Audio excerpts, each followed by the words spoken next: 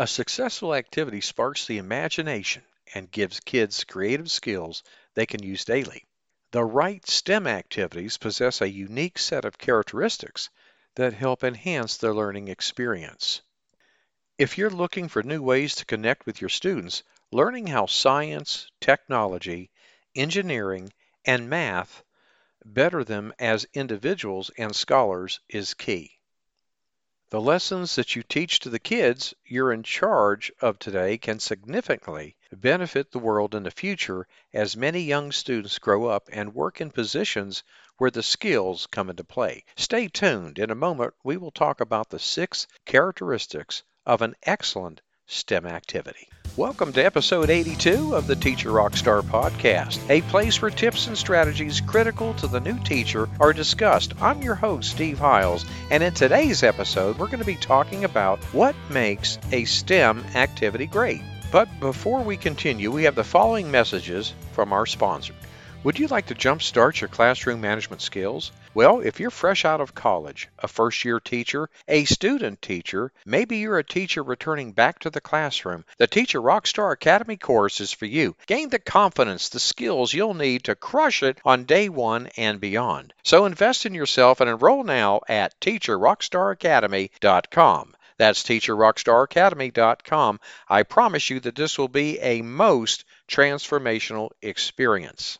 Now, imagine having access to educational products, instructional videos, top-rated teacher podcasts, and articles worth over $1,000 for just pennies a day. Wouldn't that be awesome? And you know the best part? You get a 7-day free trial. So what do you have to lose? Check it out. Take a look around. Go to myteachermembership.com. That's myteachermembership.com. I will be adding more products each and every month. You're going to love being part of this teacher membership community. Okay, now we're going to go ahead and dive right into the 6 characteristics that make up an excellent STEM activity. Characteristic number 1, real-world issues and challenges are emphasized. Okay, think about it. Whatever is going on currently in society, the economy and the environment, is explored through STEM activities. Students learn how they can affect these areas positively. Characteristic number 2, the engineering design process guides the lesson being taught. Children learn to identify problems as well as create and develop solutions. They get to experience big picture thinking and directly influence the outcome of a situation. Moving on to characteristic number 3. Students get to ask questions and get fully immersed in a hands-on experience, which I find very, very crucial. Students collaborate to come up with the best solution. They get to see how things work personally by having a hand in the creative thought process.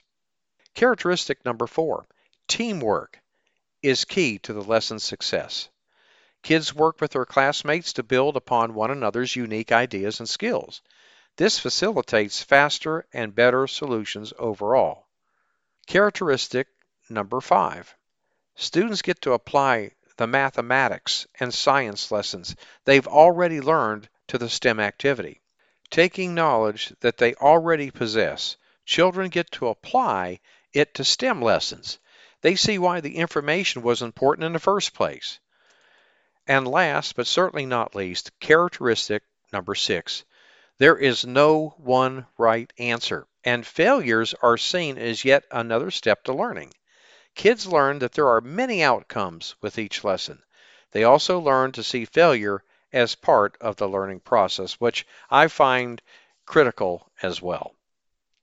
Now that you know what characteristics make a STEM activity great, you'll be better able to plan activities for your own classroom. You'll be able to add value to your students' day by sparking meaningful discussion following a successful science, technology, engineering, and math event. The skills that the kids in your class learn are ones they can use in everyday situations. Well, this brings us to the end of this episode. Hope you found a gold nugget or two from the information presented.